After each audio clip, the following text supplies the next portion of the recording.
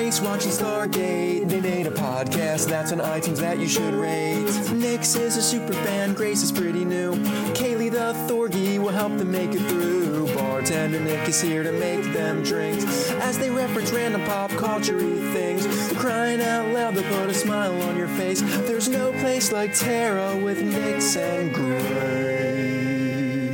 Welcome to There's No Place Like Tara, a Stargate First Watch Rewatch podcast. I am Nixie. And I'm Grace, and today we are going over, what is this, episode 49B? Okay, we're calling this 49B because we were actually on Learning Curve this week, and somehow our numbers got off a couple weeks ago, and obviously next week's episode is Point of View, which is episode 50 of the series, and we don't want to be off in our number counting. That's right. So this is 49B, 49.2. 49. Take 2. Be ready to have some fun. Yeah. Season 3, episode 5, Learning Curve. Learning Curve. AKA Fun is Fun. Fun is fun. Because there's so much more to this episode. Teach me how to have fun. How do I fun at things? Yeah, there's some interesting moral questions in this episode. No kidding, yeah.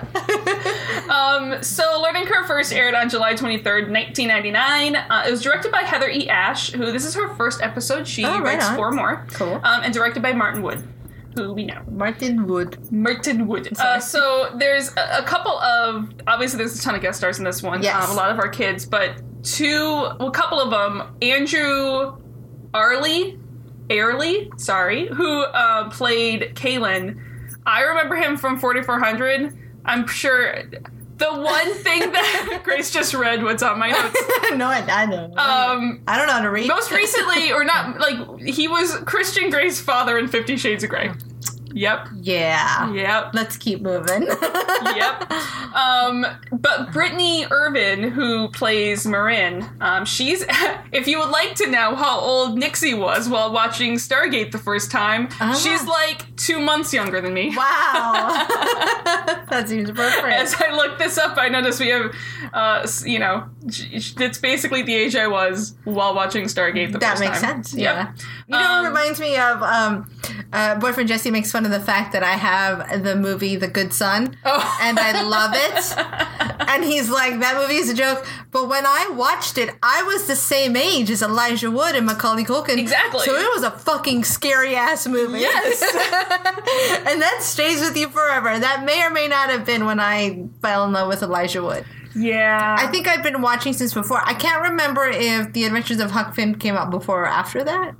But I don't know. I do remember, like, Elijah Wood was one of those who I, like, had seen before Lord of the Rings. Yeah. Oh, no, I was totally in love with him. Like I said, I saw him in things beforehand. Yeah. He was Frodo. That's fair. So, therefore...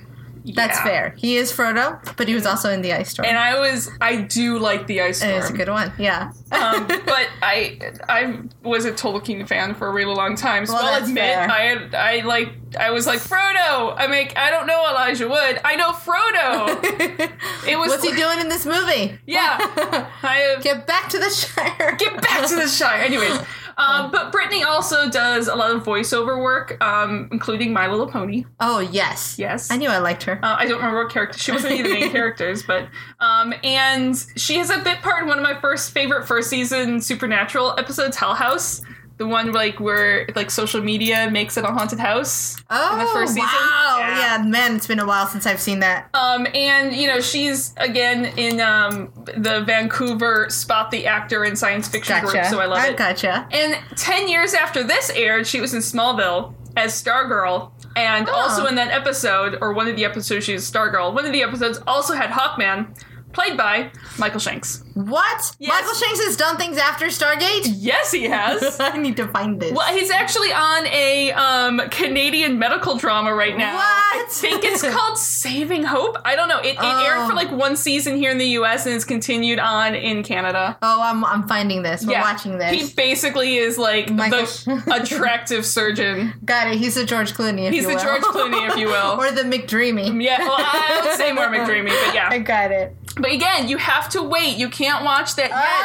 because you can't see we're keeping her, like, I think I've mentioned this before. I'm not even letting her look up what the actors currently look like. No, I can't even IMDb things. No. I've got, like, safety settings on my internet browser. Some of the actors have a transformation. Sure. And so, I didn't even tell her that Michael Shanks cut his hair. No, that was a big deal. That was a big deal in my life. The hair drape work was gone. So, all of a sudden, we weren't in the 90s anymore. I was not in my comfort I'm not zone. letting her look up what Christopher Judge looks like anymore, anything like this. Yes, so. I want to know more. Anyway, and actually one of the Uron that we meet in this episode, Solon, actually is Dan Shay's daughter. Oh. Yeah. Oh, cool stuff. I just find that fun. I didn't actually know that till I looked it up. And her younger sister actually shows up later in little bit parts too. I dig it. Right on. The Shay family is a Stargate family. All the fun things. Alrighty, so before this episode starts, I'm just going to get the history according to Star Trek Stargate about the Aztecs done now. Yes.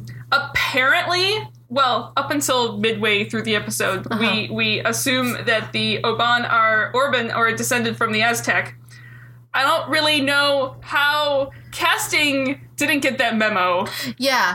They had no idea that they maybe should use something other than blonde, blue-eyed children. Like, I'm pretty sure casting may have not gotten the memo of these are descendant from the Aztecs. Yeah, maybe, let's give them some credit. Maybe it changed halfway through and they were like, we're just going to add this in there. We're just going to go with it. But, yeah. So, that's the one note we'll make of this. Yeah, because if we go any further, I may or may not get more irritated.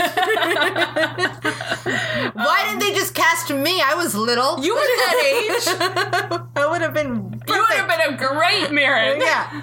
Would have kicked some ass. But anyway, obviously, Aztec, as most know, from central Mexico, and sort of in their height from the 14th to 16th centuries. Mm-hmm. Okay, so as this normally goes, I start off just looking at it as a broad, overview of a culture, and I tend to find one little section I go down that rabbit hole.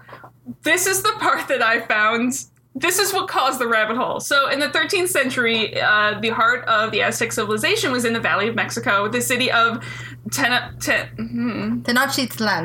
Tenochtitlan. So close. Close enough. Tenochtitlan. I apologize for anyone who can actually pronounce... Listen, the Nahuatl language is not easy. No. It is not easy. Look, I'm a completely Mexican kid, grew up speaking Spanish, but these words are not in Spanish. So these words are in Nahuatl, and it is a difficult language. This is my bastardization. I'm trying, people.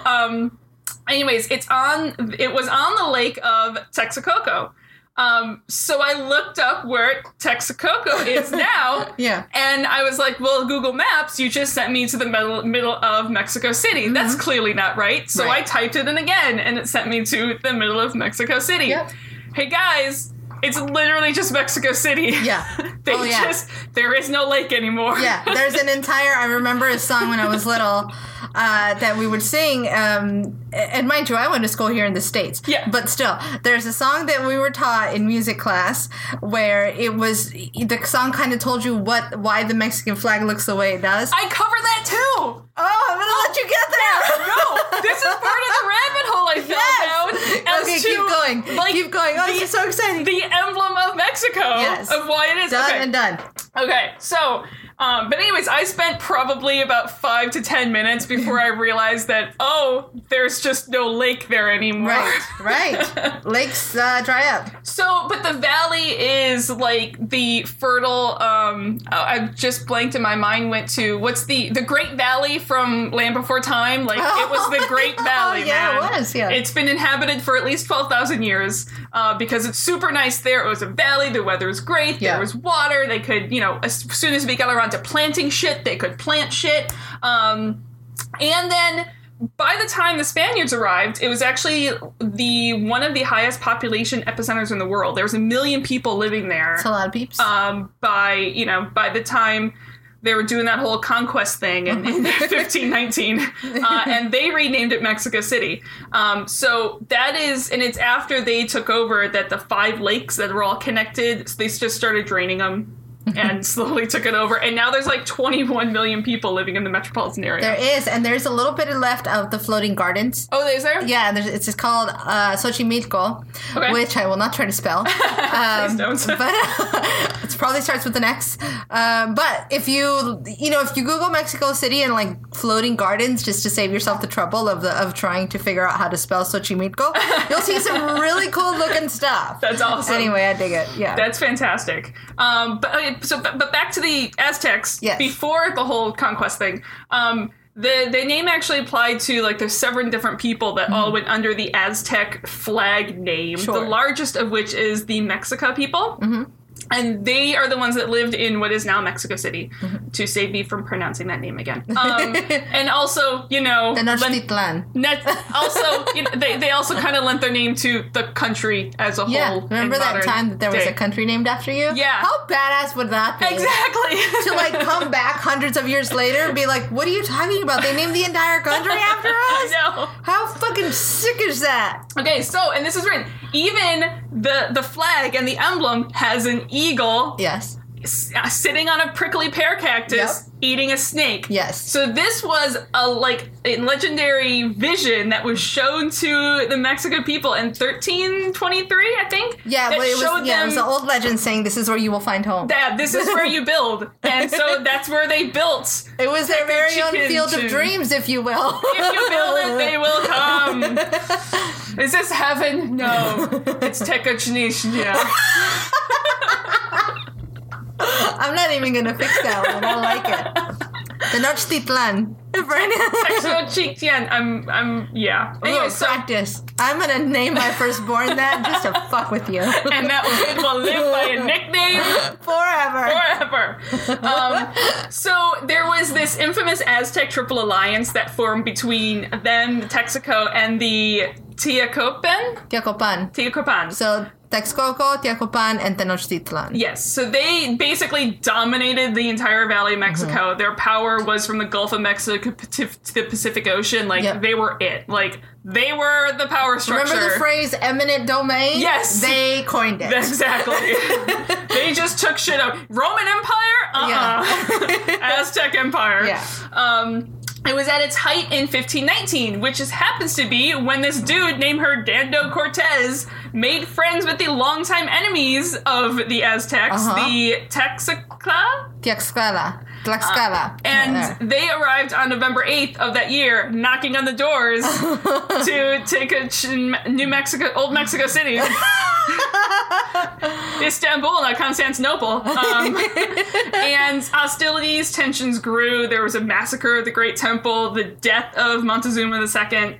It got worse and worse and worse and worse until on August 12th of 1521, the destruction of the entire city. Big deal. Yep, and that's when they basically went, we don't really like this lake here. Yeah. Let's just build over this. We're just gonna take shit and deal with it. From that point on, things went downhill quickly. If you know the story of what happens to the indigenous people of, the United States, basically the same shit happened there. We've all heard this story before. Exactly. But, these guys were a technology and art, a culture and art powerhouse in the world. Yes. And, I know when I was learning history of the world, this was like an afterthought. But really, these people did it better than anyone else in a lot of cases. They did some really awesome stuff, and to move forward in time, one of the really cool things about this culture is that people have kept it. Yeah. If you go to Mexico City now and you look at the art and you look at the stuff that's developed, this bloodline is strong with this, whatever this spirit is. Oh, hell yeah. I mean, if you think of the greats like Frida Kahlo and people like that, the stuff that they incorporate into their work. You can see this direct correlation that's been going back hundreds and hundreds of years. Yeah, it's some pretty bitchin' shit. I could go into this and it would cover this entire episode. I would not be one to stop you. No, because I love it. I love the artwork. It was so detailed and so iconic and so let's face it, their religion was a little more bloody than some of the ones we see today. I like to use the word fierce. Very fierce. There's the old, again, I don't remember if this is the Aztec, the Maya, or maybe it was a combination of both as to why the pyramids were so steep. Oh, so that the blood would drain down. Yeah, so the heads would not stop halfway down rolling. I don't know if that's myth or truth, but I like it. To me, it makes sense. Mm-hmm. It's one of those, maybe it wasn't intentionally done that way, but it was a convenient Well, I think afterthought. part of it was that you had to struggle to get closer to the guts. Exactly. And what language is that? Nahuatl. The Nahuatl language is still spoken by 1.5 million people today. Yeah. And we still kind of speak it because things like chocolate and tomato are bastardized through Spanish language to get to us now. Anytime you see a T and an L in a weird place, it probably comes back to the Nahuatl language. Yeah, probably. In fact, every time I say the word Seattle, I feel like I should be saying it like Seattle, like it's gotta have that Nahuatl. It's that weird, like, tongue got stuck motion. It's in the back of your throat somehow. That tongue just gets a little stuck in delayed response. It's like you're trying to talk while swallowing. Is the best way I can describe it. That's basically why I trip over things that I've tried to say today. Next week we'll make Nixie roll her R's. Grace is one of these people who, in my life, has been trying to teach me how to roll an R. I took Spanish. You would never know it, but I took Spanish for like 4 years. Yeah. Well, and my selling point is, that Scottish heritage. Yeah, I have you Scottish roll them heritage. Rs, yeah. They roll R's over there, guys. I have never been able to roll an R. I have never been able to purr, like that purr sound. It's never... I've had multiple people try to teach this to me who it comes naturally to them. I've had native speakers try to teach this to me. It is never successfully. I've never been able to roll an R. I don't care how drunk you get me. I can't roll a goddamn R. I'm pretty sure I'm missing the gene. But yeah. So, we have a brief interlude into the episode before I get back to history, because we start the episode on Orban. There's clearly no child labor laws on this planet, because kids are just working everywhere, cleaning up the Orban gate room, uncovering lost art, and for some reason there's a red Stargate. So yeah, I noticed that. I was like, why is it red? There's fun things here. I like how they just don't, mention why it's red. They never really address it. They're like, it's red now. Teal can track them through the gate, and Daniel points out that these kids are Uron. They're like apprentices, and they're everywhere. Gotcha. And so this is where he mentions his bracelet that has Choctu Webeke. No, not too bad. Okay. Chalchihuitle. What's funny is that the reason I could pronounce that one more is because I basically just wrote out what Daniel said and how he said it. Chalchihuitle. But she is an Aztec goddess of water, rivers, streams, seas, storms. Her name means jade her skirt, or she of the jade skirt. And that part I did not know. Yeah, and she is just a personification of beauty. She's a fertility goddess, and she's usually seen as a flowing river producing prickly pear trees full of fruit, and the fruit is a symbol of the human heart sacrificed to the goddess. Done. Now, the flag of Mexico has a prickly pear tree, and it looks like it's sitting on like a blue field that could be seen as a river. Yep. Which I made the connection as I was doing this. So she is maybe a goddess that's on their flag. Well, yeah, the eagle was always a representation. So the idea, if I remember, and I am solely working off memory here, guys. So there may be a lot of wrong things I work here. off memory half the time. But if I remember, it was the idea that you had to look for the... you were supposed to be looking for the cactus in the middle of the water, and they were like, that's fucking insane, because cactus grow in dry places, and that's not a thing we're gonna find. And they do, and they find the eagle that lands on the cactus, and the eagle kind of guides them. And there's the idea that the eagle is some sort of god, but I don't remember if it's supposed to be her or if it's somebody else. But that makes sense that maybe that is a male deity, and this is the female deity, and this became her symbol because she's the fertility goddess, and she's the water goddess, so that, I guess, makes sense. It became her symbol after the fact. But no, it's. I remember then the song was like, "That's what the Aztecs were looking for." Because that song was in English and in Spanish, and you had to remember it all. And we sang it at some sort of like Christmas program or something. I just love the idea that the fruit were a symbol of the human hearts that you sacrificed to her. Yeah, that's pretty great. And if you ever eat a prickly pear, make sure somebody peels it for you if you don't know what you're doing, because otherwise pain. Yeah, it's like a pufferfish. Yeah. Otherwise pain. But yeah, it stains. It stains blood red. Yeah. Also, it's delicious. Are these Are they like sweet? They are very sweet. Yeah. I think I actually got some of these at the Spanish market. So now the thing is, when you buy them peeled. Okay, we didn't buy them peeled. Okay, and then they have seeds. Like, while you eat them, there's seeds in them. Maybe I did peel. Are they, like, greenish on the outside? They're not. They're red. Okay. Dang, yeah. I will get us some prickly pear, and we will post pictures because of I them. had something, and I didn't know what these were, and I was just curious, so I wanted to eat them, and she was like, no, they're very sweet. And I was like, so these would be good to, like, put in my oatmeal and stuff in the morning? She's like, yeah. And we ended up instead mixing them with some drinks. Oh, that's a great idea. That's actually a good thing to do with prickly pear. Okay, maybe these secretly were prickly pear. We're going to make some prickly pear drinks. Dang, I wish you'd have made us some sort of tequila drink today. I know. Okay, our imaginary drink today is tequila and coffee. Wow, that sounds delicious. I know, it actually does. I should have made us a paloma. That coffee Patron. Uh-huh. If you've never had the coffee Patron. I've never had that. You're going to have to get some coffee Patron. I'm writing this down. Anyways, this is happening. So the Chaktu Epike is also a very important to childbirth and to midwives, and there was apparently like all of this like ritual that went into childbirth and the worship of her and all this kind of stuff. So right on. Anyways, so the episode. The Oron and the Talri are going to have a culture and knowledge exchange. Mirren and Kalan are going to bring an Aquita reactor back to Earth, and Sam is very excited to study it. Mm-hmm. And Teal'c's going to stay here, make friends, share his knowledge, because Teal'c is a friend maker. Yeah, that's exactly what I think of when I think of Teal'c. All the time. So back at the SGC, Sam is already fangirling to Hammond. She's like, the Oban have done more than a few decades than it took humans on Earth a century to do. They haven't quite gotten to the Gould level of technology yet. They will soon, though. So Jack, Kaylin, and Mirren come through the gate and basically hand over this reactor and go, have fun, we'll see you in a bit. And they're very confused, and Sam's like, so are you gonna show me how to use this? Yeah. You gonna teach me? They don't really understand what teach means, which is the first sign that something's off. Yeah. And Kaylin doesn't have the knowledge of the reactor, but this little girl does. Yeah.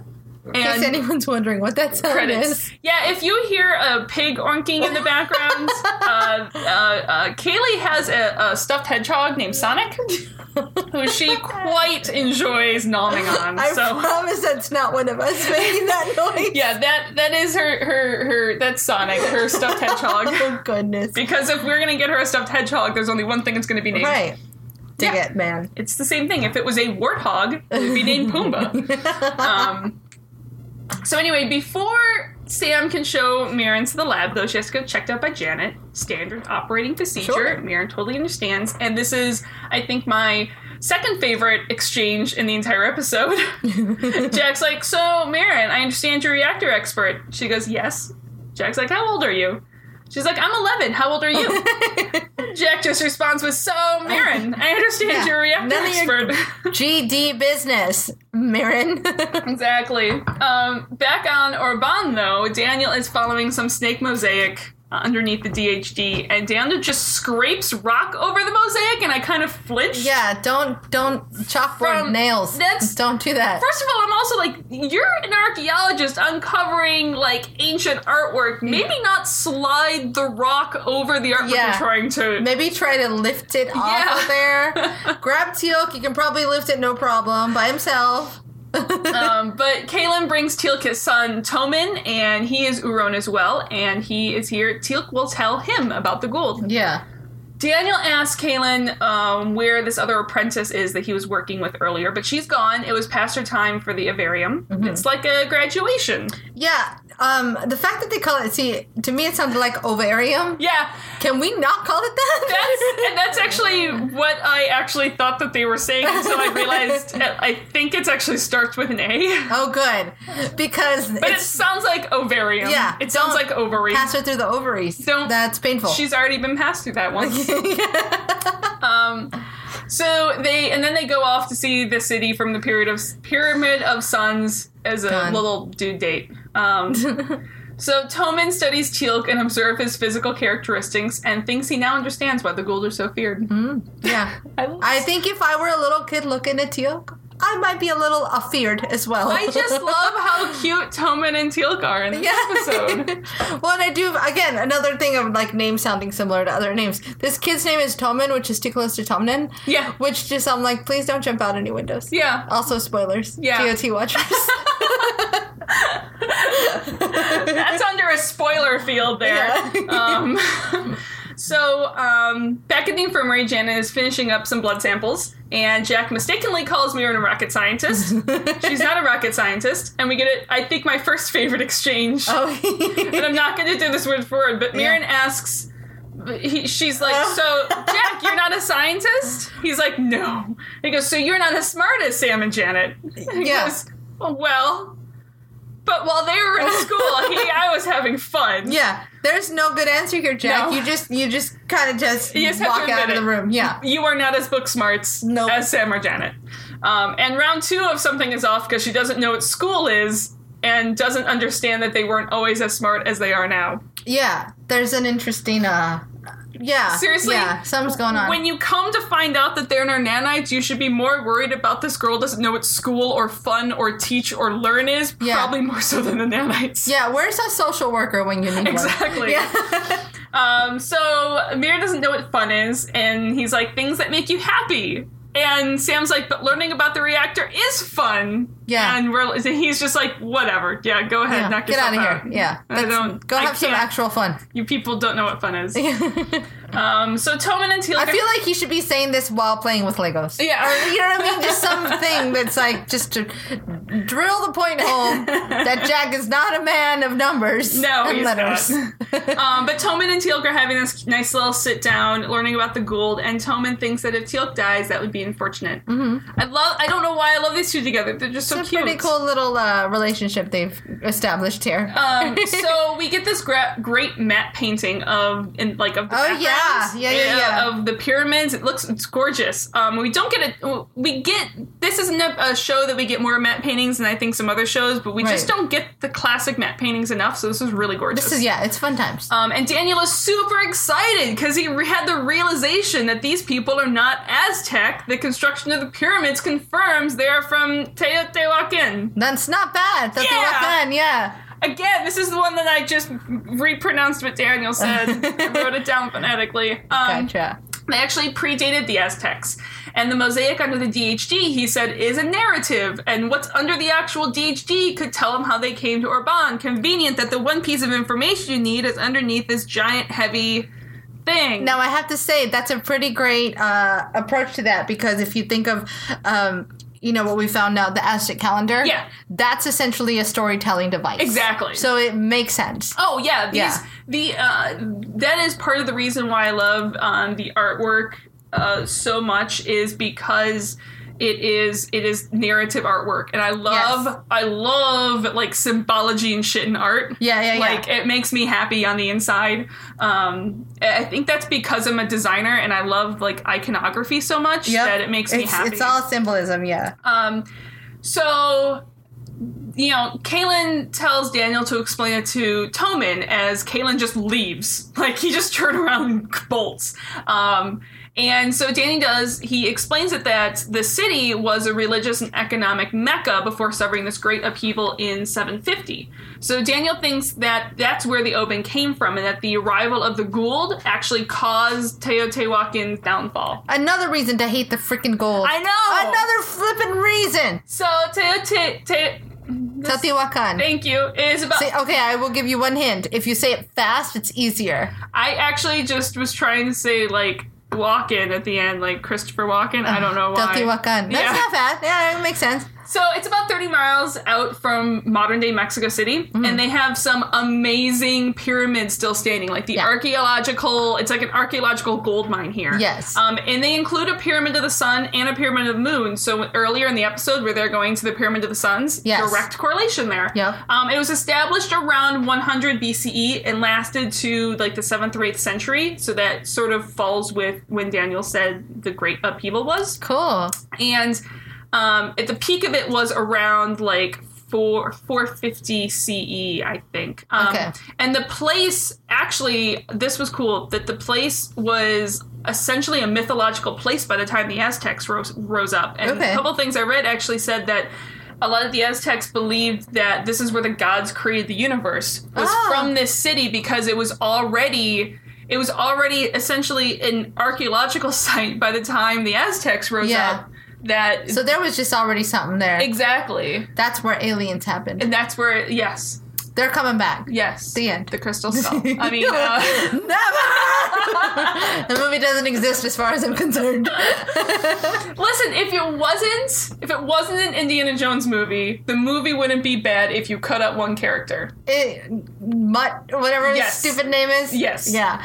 It's not the worst movie I've ever seen. Oh, and honestly, I think if it wasn't an Indiana Jones film, people would view it in a much favorable light. You're absolutely right. It's because there's such high standards for indie. Is why, and it fell short of indie standards, which is why it has a bad rap. Yeah, I think you're absolutely right, and I think that trilogy was complete. Yes. There was no need to do any more to it. We don't need another movie, guys. We don't need another hero. I'm about to start singing. We don't need another... Okay, I'm done. Well, I will be honest, though.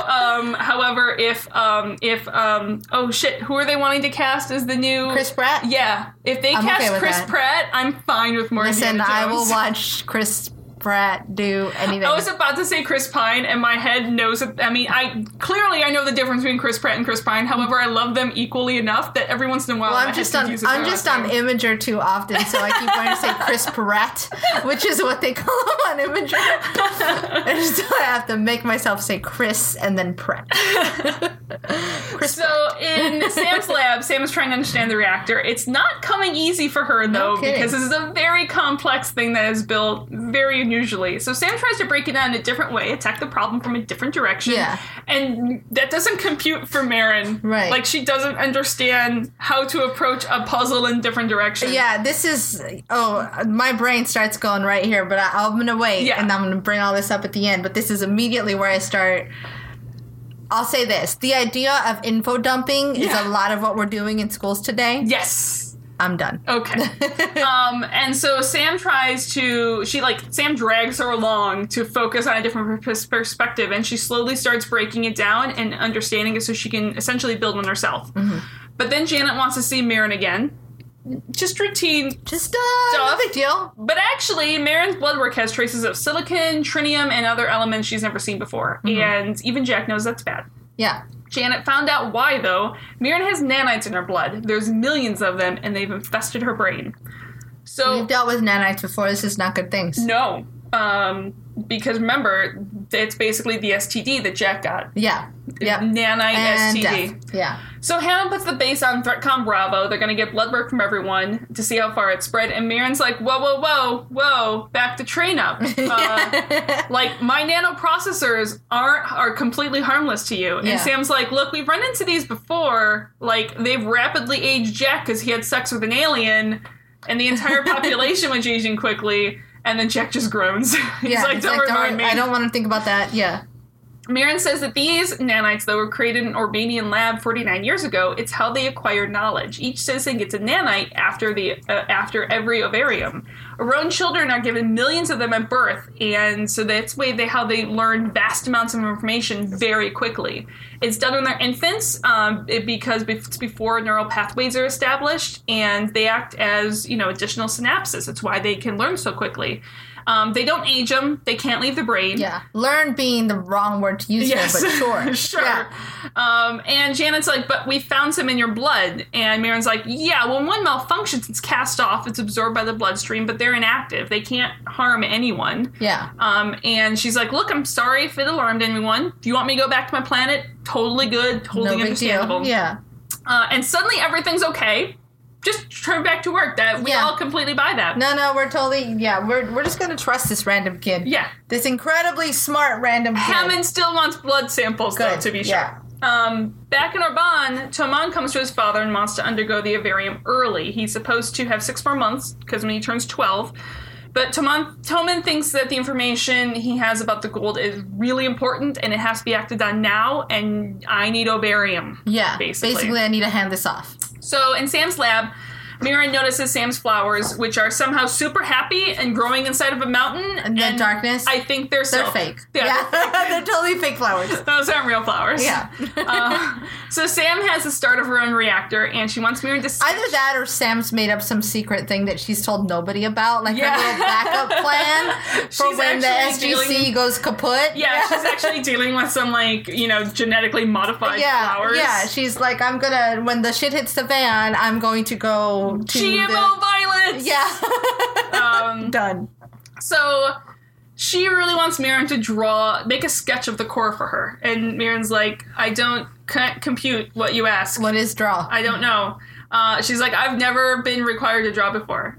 And Sam's like, everyone draws, it's easy. And so she draws a stick figure. Yeah. Sam. Clearly it's not that easy. Sam's not very good at it at all. Still better drawing than Teal'c. Yes. Yes. Fair. So she just needs a basic representation of the core. Mirren reluctantly agrees, but she needs larger paper. And Mirren sets to work making a whole bunch of lines while Sam looks tired.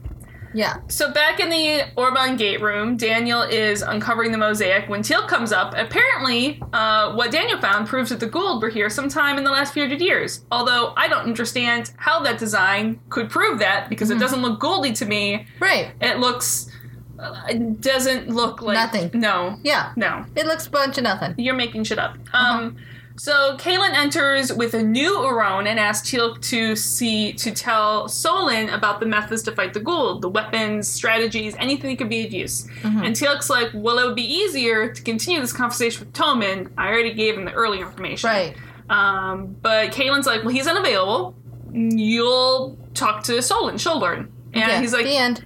No. No. And Kaylin's like, well, no, he's already undergone the ovarium. Yeah. He's useless And to us. at this point, Teal'c's like, take me to him now. Yeah. I want to see him. Which, if you see a giant Teal'c coming at you, you do whatever he says. Exactly. Yeah. So back in Sam's lab, Jack walks in as Mirren is standing up on a chair reaching for more paper. I can only assume this is a swivel chair and it's super safe, guys. Oh, yeah. No, it's always the safest thing to do. Yep. Yeah. And she couldn't ask Sam for more paper because Sam is asleep. And Jack has great fun waking her up again.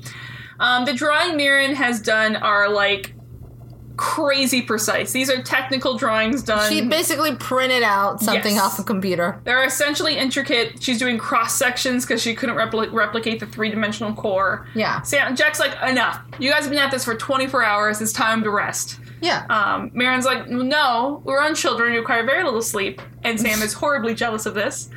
She's like, okay. Jack's like, okay, fine. Sam, you sleep. Mirren, if no sleep, fun. Yeah. She's like, no, I need more paper and pencils. I was really hoping he was going to take her to, like, a ball game. Yeah. That would have been great. That would have been like a Ferris Bueller day off type of thing. Yeah. That would have been great, too. This is a hot dog. Yeah. Eat it. Eat it. Enjoy it. Don't ask what's in it. Have tummy aches forever. Here is ice cream. So, back on Orban, we see Tommen. He's sitting on a bunk, fidgeting. He doesn't recognize Teal'c or Daniel. And Kaylin explains the ovarium to him. The nanites are removed and distributed, and each adult and each non-Uron child is given a nanite. He literally gives his knowledge. Right. And it was apparently a very beautiful ceremony. And now Tommen will stay here with the previous Uron. They don't get played with, since they don't know what play is. And they can't be taught because they can't get new nanites. And, you know, because the Orban don't understand what teaching is. They don't understand, teaching. Everything is done by these nanites. Well, because you've never had to. They've never had to. Well, they did, because they only got these nanites 50 years ago. That's fair. You know? But he's like, don't worry, they're all really well cared for. And Kaylin says, and his son is here in his head. Yeah, no, that's not where your son belongs. No. You should not put your son in your head. Yeah. So Teal'c joins the team back at the SGC in the briefing room. Teal'c says that Kaylin said that Tommen isn't brain damaged, but he's clearly not Tommen anymore. Right. And Janet agrees that if these nanites form the synapses early on in their lives, then removing them could make the children infant-like. So you've almost got these, like, catatonic children just hanging out. It's exactly what you have. And I also, on a side note, just love how Janet's just leaning on Teal'c's chair back. It's just very sweet little thing. And Jack is already enraged at this entire situation. And he, you know, once Mirren is returned to the Oban, this is what will happen to her. Mm-hmm. Jack's like, maybe she won't go back. Because once she goes back, she's going to have her brain sucked out, and Jack dares anyone to phrase it more delicately. Right. But they can't just, like, not return her And they can't ask for them to not harvest the nanites because they don't understand why they'd be asking that. Like, right. This is so a part of their culture, and they don't see it as There's no wrong. wrongness to what they're doing as far as they know. So Hammond wants to try the diplomatic route before they risk an interplanetary incident. Yeah, that's fair. So Kaylin is outraged at why they would make this demand, and Daniel is like, look, hold your horses. No one's demanding anything here. And Teal'c is like, look. Except for Jack, because he's kind of demanding. But he's not there. Yeah. So no one here is demanding that's fair, anything. Yeah. Teal'c is like, we just don't think it's in her best interest. And Kaylin's like, of course it is. It's the best interest for her and the rest of the Oban. Yeah. They don't see it as harming their children. They would never harm their children. I mean, look at how well cared for Tommen is. Mm-hmm. And Kaylin at that point does demand something. He wants Mirren's return to them immediately. Right. So, back at the SGC, Sam and Jack are trying to work on Mirren. They're trying to get her to want to stay. But, she says the Avarium is a great honor. And Jack tries to tell her that they will take everything that makes her her. And she doesn't... to her, that's not how she sees it. To her, she's giving her knowledge to the rest of her people. Mm-hmm. She doesn't understand why they're concerned about this. Yeah, it's tough. It because it is their culture. Yeah. But from our point of view, from Jack's point of view, exactly, you're basically brainwashing your children to think that they're doing the best thing for everybody. And this goes back to, we don't have the same concept as much in Stargate, but it goes back to the Star Trek Prime Directive. The concept of not interfering with another culture's inner workings. Right. And that's essentially what it is. And especially here in the U.S. Yeah. It's very much a society... I was having this conversation recently with someone, probably boyfriend Jesse, where children are placed as like the top of the pile. The priority is to get the kid to soccer, get the kid to dance class, whatever it is you need for this kid. The life revolves around the kid. Yeah, which is not the case even on other Earth cultures. No. It's like, no, you're part of this thing. You came into this. Exactly. You were the lowest man on the totem pole. Exactly. This existed before you. Yeah. You have to find your own place in here, and you have to find a way to make yourself work within this organism that exists. And so, it's easy to see their side if you think of it that way. It's like, well, wait a minute. Why shouldn't she do this? Yeah. This is what... We made these children. This is what they're for. Yeah, this is part of why we have children. Yeah. We have children to help us learn and interface with the natural world. Right.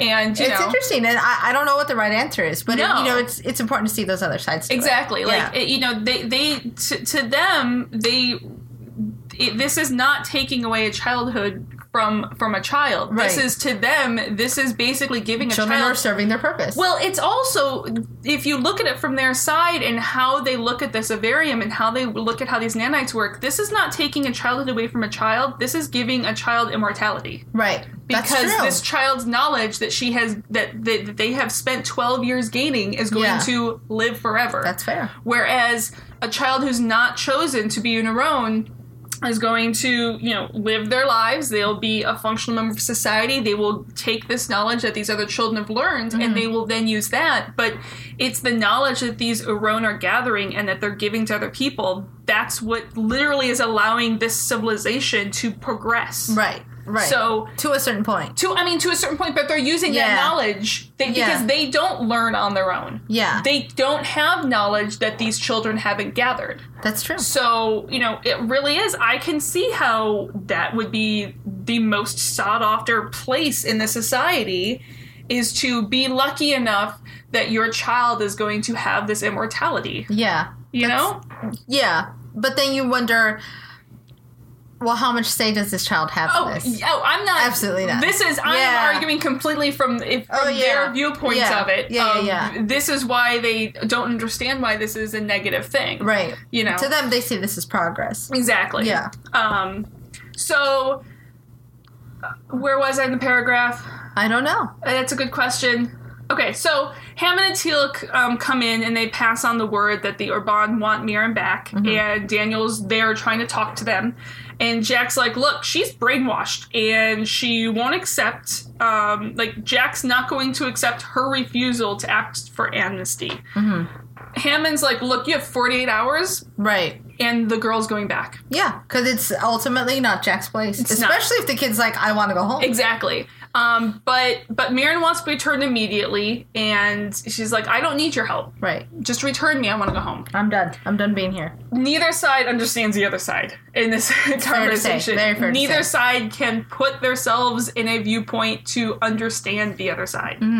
So Kaylin is trying to dial to Earth, and Daniel stops him and tries to explain the GDO and the Iris. And Kaylin wants Daniel to explain it to Solon, and he refuses. He's only going to explain it to Kaylin. He's like, fine, if you don't explain it, send the goddamn code through. And Daniel's like, no. No, not doing it. No. Yeah. So Kaylin is getting really frustrated at this point. And he's like, look, you say you love knowledge, but when you find something that doesn't fit into your square view of society, you demand that it changes to please you. And Daniel's like, no, it's not to please him. He's like, you guys are advanced. There's got to be another way for you to educate your people. And Kaylin's like, you know, it was the happiest day of his life when Tommen was selected to be your own. Before he was born, he knew that Tommen would make an incredible contribution to society. He never thought of it any other way, and neither did Tommen. He goes, Mirren is the only Aron who has spent 10 years learning Naquita technology. She started learning it when she was 2. Yeah. That sucks. Yeah. So he's like, there are people awaiting her knowledge, and without her knowledge, they have to wait another 12 years for another Aron to learn it. And Daniel's like, well, shit, you didn't tell me that part. Yeah. He's like, but Mirren knows that. So I'm also like, how about some redundancy built into the system? Well, yeah, I mean, that's one of the many points I wanted to make. Yeah. Along with the moral ambiguity of this all. Yes. Along with the moral ambiguity of this all, which we've already covered, this is a very delicate, precarious way to gain knowledge. Yes. You're basically just info dumping from one child to another. Yep. And putting all your resources there. Yes. You're not actually learning how to learn. No, not which at all. is the most important part of learning. And there's also the idea that knowledge and wisdom are these interconnected things of you can have all the knowledge that you want in a world, but if you don't know how to use that knowledge, like knowing how to use knowledge is the wisdom of it. Yes. So my question is how are these interconnected? Because I can imagine these info dumping and this knowledge that these kids are having does not translate into wisdom in any way. No, it doesn't. It's just knowledge. And that's the thing, is they only know what they've been told. So I wonder if they're interconnected in that these kids learn all the knowledge as fast as they can and dump it into the adults, and the adults are... Kaylin may not be the best example of this, but the adults basically are able to integrate that in with wisdom to create a balanced system. That would be ideal, but we don't have any examples of that. We don't. I'm talking clearly this has worked for 50 years for this culture. Well, if you think about a culture, 50 years is not a very long time. It's not. It's not a culture. And they've quickly gotten to where the gold got, but they're not going to get any further unless they get more gold. No. They need to... So I love the scene where we watch Sam pull apart this the thing that she doesn't know what it. Oh God, I just lost the name of it. The box that Mirren comes over with. The Naquita reactor. The Naquita reactor. Yeah. So we watch Sam not understand how this works, and we watch her find different ways to get at it. She uses critical thinking. She uses problem solving. Yep. She uses different ways of learning. She approaches it in different ways, and she uses the resources that she has to figure out the answer to the question. It's not just placed in front of her. Yeah. So you learn the value of that. You learn the value of critical thinking, the value of problem solving, the value of creative thinking. Exactly. And also hard fucking work. Exactly. Like, just the basis of all learning as far as I'm concerned. Yeah, I don't know if you can hear the anger in my voice. She's a passion behind this. There's so many people, even in our real world now, who just want the answer, who just want to be told what to do. That is not knowledge. That is not learning. That is not smarts. Exactly. That is none of those things. And there's also this concept, and it fits in partly, actually, while she was talking, I forgot what part of this was from, so I looked it up, because there's... part of Fermi's paradox as to why we haven't heard from or contacted another intelligent species is the concept that and there's been the question of it for 100 years or so, if our own human civilization will ever, it will get past this, is the concept that sometimes we don't hear from intelligent life because it's essentially destroyed itself. Right. If something had happened poorly back, in the Manhattan Project and with these atomic bombs, it very realistically could have wiped out majority of the human culture on Earth. Yeah. So if you look at this exponential rate that this culture is advancing, and if they're only going on the knowledge of it and they have no wisdom to balance it out, if they're getting close to Gould level of technology and playing around with Nakoda, which we know is extremely they're in a sports powerful car with no brakes. Exactly. Yeah. They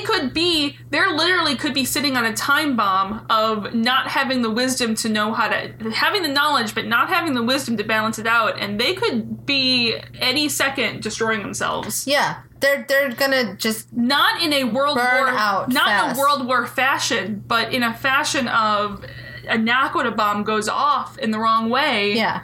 There's just this amount of power, figuratively and literally, with Nakoda that they're playing with that they don't know enough about. These are still an 11-year-old girl playing with a Nakoda reactor. Yeah. I don't care how... She is obviously the expert on the planet of the Nakoda reactor. But there's no experience to put behind it. She has no experience and she doesn't have the wisdom. And that is where Jack can actually take comfort in the fact that he is a lot smarter than other people. Yeah, because she doesn't even understand the concept of looking at the Nakoda reactor in a different way to figure it out when her and Sam are trying to figure it out. What if it breaks? What if something happens? Exactly. She's got no answer. Yeah. It's like a computer. It's like this thing where people say that, computers will take over, computers are smart. There's only so much that you can give it until you can teach it to critically think and to experience and live life. That's not an option. Exactly. That's not a problem we have. No. So... Anyway, this is like I said, this is the big, really, and even when we end this episode, we don't have a solid, and we'll get to it when we get to the end of the episode, but there's no real conclusion to it. Resolution. It's still left as this moral question. Yeah. Obviously it gets better by the end. Yeah. But so back in Sam's lab, she's getting really annoyed that the reactor's not working because she's just in that frustration. The puzzle's not fitting together. She has this one piece that looks weird that's left over type thing. And Mirren comes in and, she's like, look, I need you to tell Hammond to let me return to Orban. And Sam's kind of hesitant about that because she doesn't want, Mirren's brain to be sucked out. Mm-hmm. And Sam's like, look, half the interesting things didn't happen until I turned 15. And I really wanted to say, I'm really hoping that majority of your interesting things in your life didn't happen until you turned 15. Especially since you're like a major now in a Stargate room. Like, listen, more than half of the things in my life didn't happen until well beyond 15. Exactly. And I love how she's like, well, what is it? And Sam's like, nothing. Go ask your mother. I don't want to tell you. Yeah. And so Mirren's like, if I could, I would give you one of my nanites and you would know that everything's going to be okay. And Sam's like, Thank you for the sentiment, but that's not going to work. Your lack of wisdom gives you the piece that is not real. Yeah. But it would be interesting if Sam did get one of those nanites. That would be fun. The difference is Sam does have the wisdom. Yeah. Well, I love this idea of Sam. First she had Jolinar come and be part of her. And then the idea of her just constantly gaining all these little tools. It's like, it's like going through like a D&D mission. It's like, hey, now you've earned these XP points. Exactly. Look at all these XP points. She's this. She just like rolls natural 20s every time. She's like, give me all this stuff. Give me more things. Obviously, Sam needs to roll our dice every time we play D&D anymore. No fucking shit. Yeah. So they return their attention back to Sam's reactor, and the current is being diverted before it reaches the core. And Mirren knows the answer, but Sam's not going to let her just point it out. She wants to figure out the puzzle on her own. Right. And she finally does. She explains to Mirren that the fun is figuring out something that's been eluding you for a while. Yes, that is the other part of this. It's so important. She's like, it's so much more satisfying, but Mirren points out it's not as efficient. And I was like, and Sam's just like, that's not the point. Yeah. And Mira doesn't understand that that's not the point. Yeah. So, well, unless you felt that feeling, you don't understand how important it is. Exactly. Because there are actual human adults that I deal with on a day-to-day basis that don't seem to grasp that concept. Yeah. So Hammond calls Jack into his office. Kaylin is there to escort Mirren back, and Hammond's like, before you say anything, I've already agreed to this request.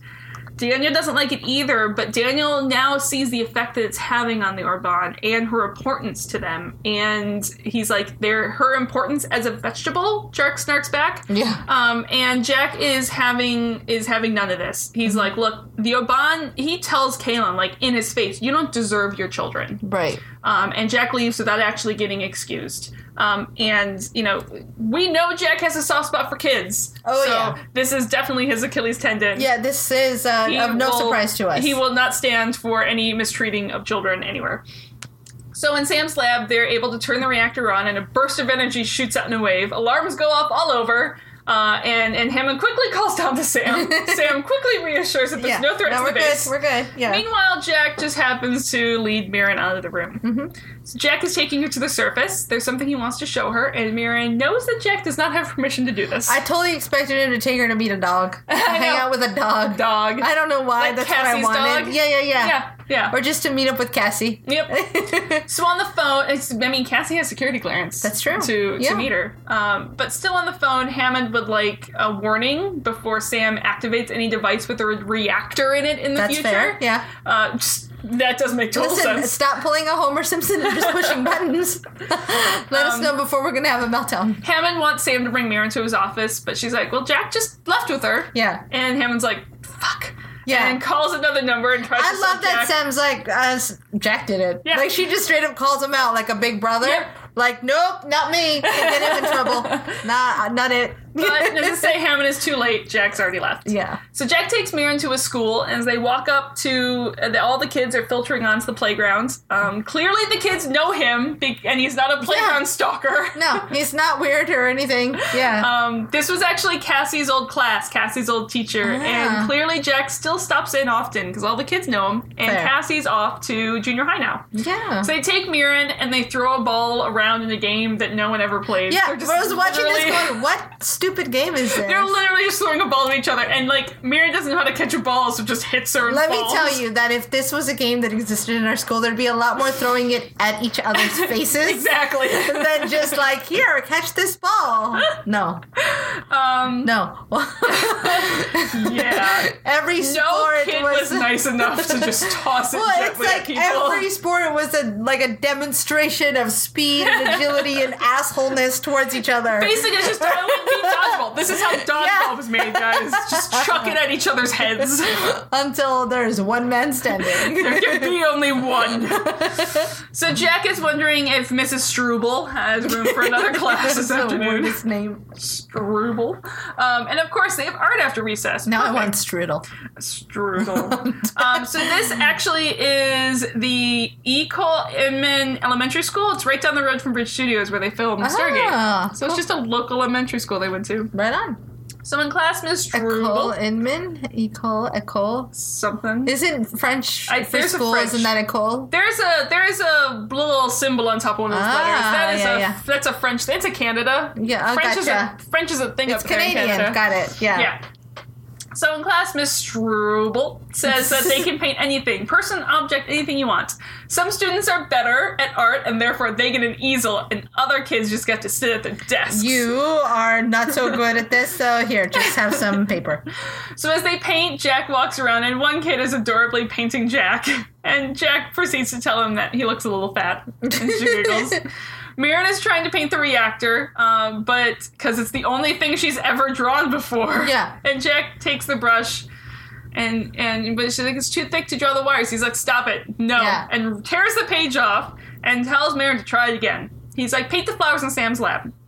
And so she goes to paint the flowers, tiny in a corner. He's like, no, bigger. Now, I love this part. Bigger. I love this because as an artist, as a designer, you do smart with tiny things. Yes. That is just a show of your confidence. Exactly. So it's absolutely on the nose for her to draw something teeny tiny. Yeah. Because that's how you start. You're like, well, I'm not very confident in this, so I'm going to make a little and see what it looks like. A little tiny thumbnail. A little tiny thing, and then over here, and then if I like it, then maybe I'll make a bigger thing out of it. So in a bit, she has the leaves perfectly drawn, but she's like, there's no purple. She's like, if I get another cup, I could mix the blue and the red, and I can make purple. And Jack's like, no, make them red. She's like, but no, you said to draw the flowers. The flowers are purple. He's like, stop it.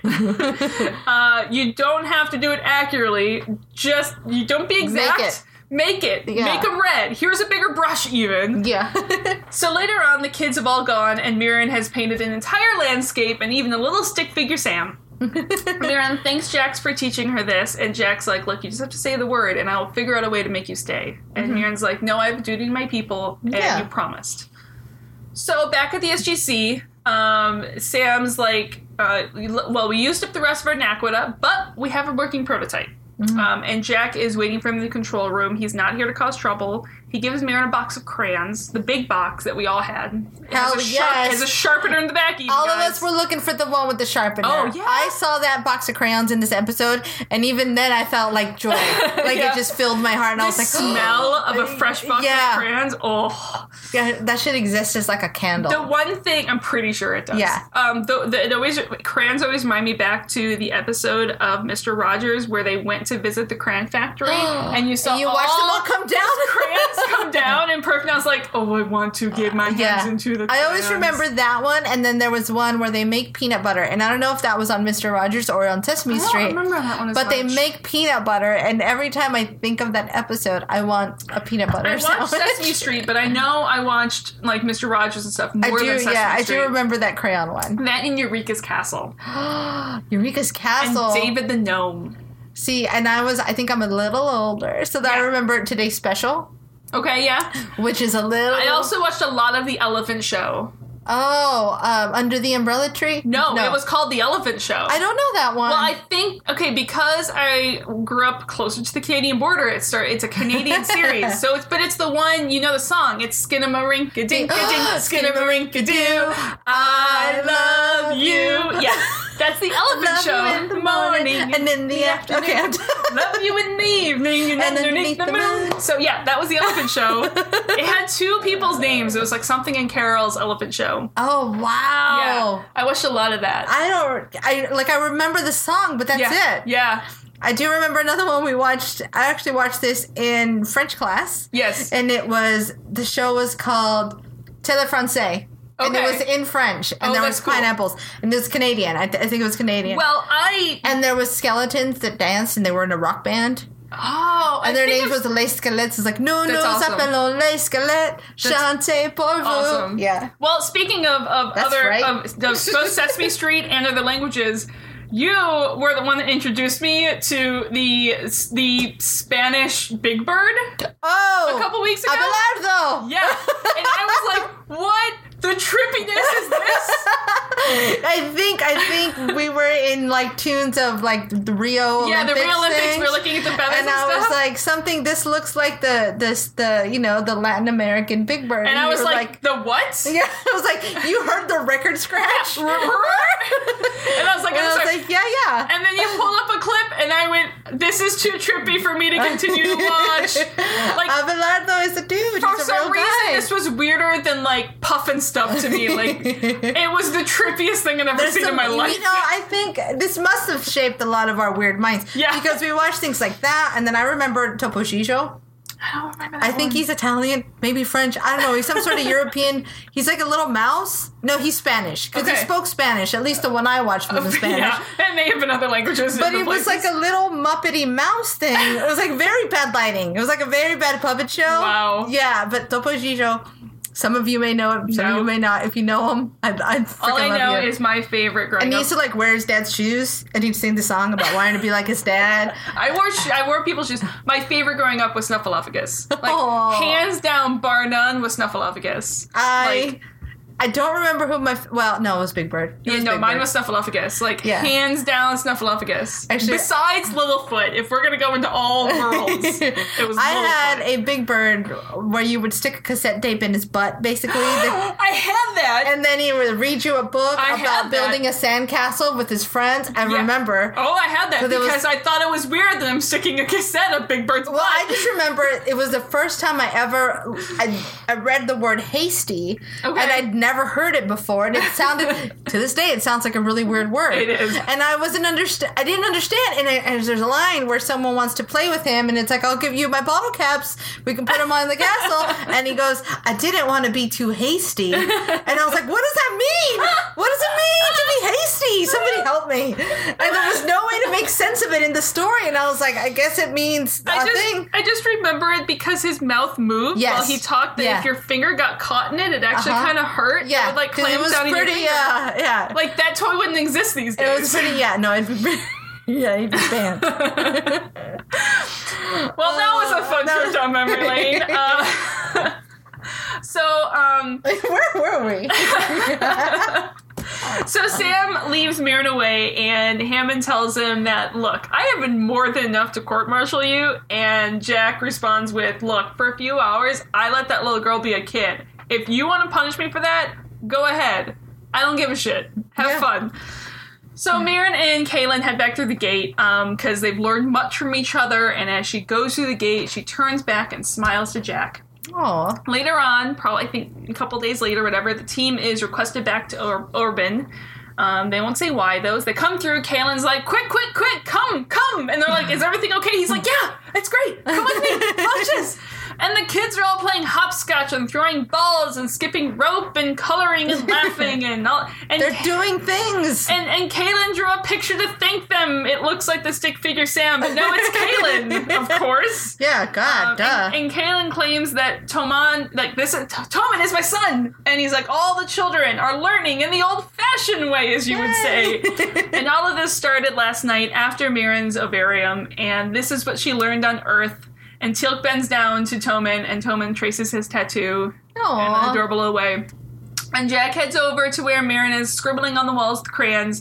Don't kill those crayons. She's just going to painful. town. I am not someone who killed my crayons, and watching this was like it was like nails on a chalkboard to my soul. To be fair, if we go by the science of what we established before, she's probably about 3. Yeah. Which is the age where you just kill the shit out of your crayons. I know, but it still hurts. Yeah. It's because it's on concrete too.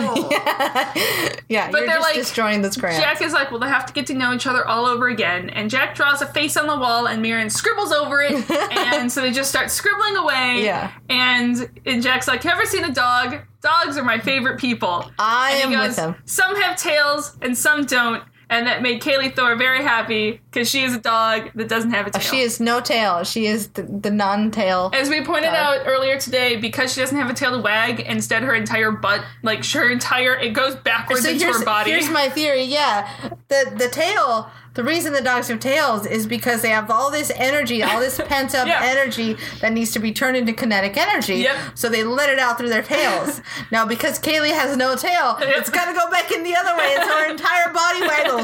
So whereas Stormy's... It looks like she's just having a conniption fit instead. Stormy's tail just waggles all the time, and he'll smack you with it and not even realize it, and you're like, ow, that's my face. Yeah. Poor Kaylee does not have a tail to let all that out through. Nope. It's like a little rudder on a boat. Exactly.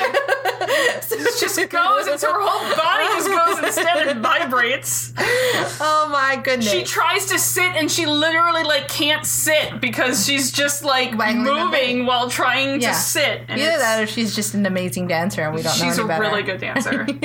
Anyways, next up, Point of View, the 50th episode of Stargate, one I know for a fact Grace is gonna love. Nice. It's called Point of View. Because of some specific reasons, which I can't say because they'd be spoilers. But yes. Well, I'm gonna say now. Yes. Point of View is right up the alley of Grace's favorite things. Yes. Being perspective and adaptability. Yes. Just my favorite things in life. Yes. So I'm already there. But this episode, I really love the moral aspect of it, or, the thinking aspect of it. And also thinking because it is about the thinking process. I love this idea that,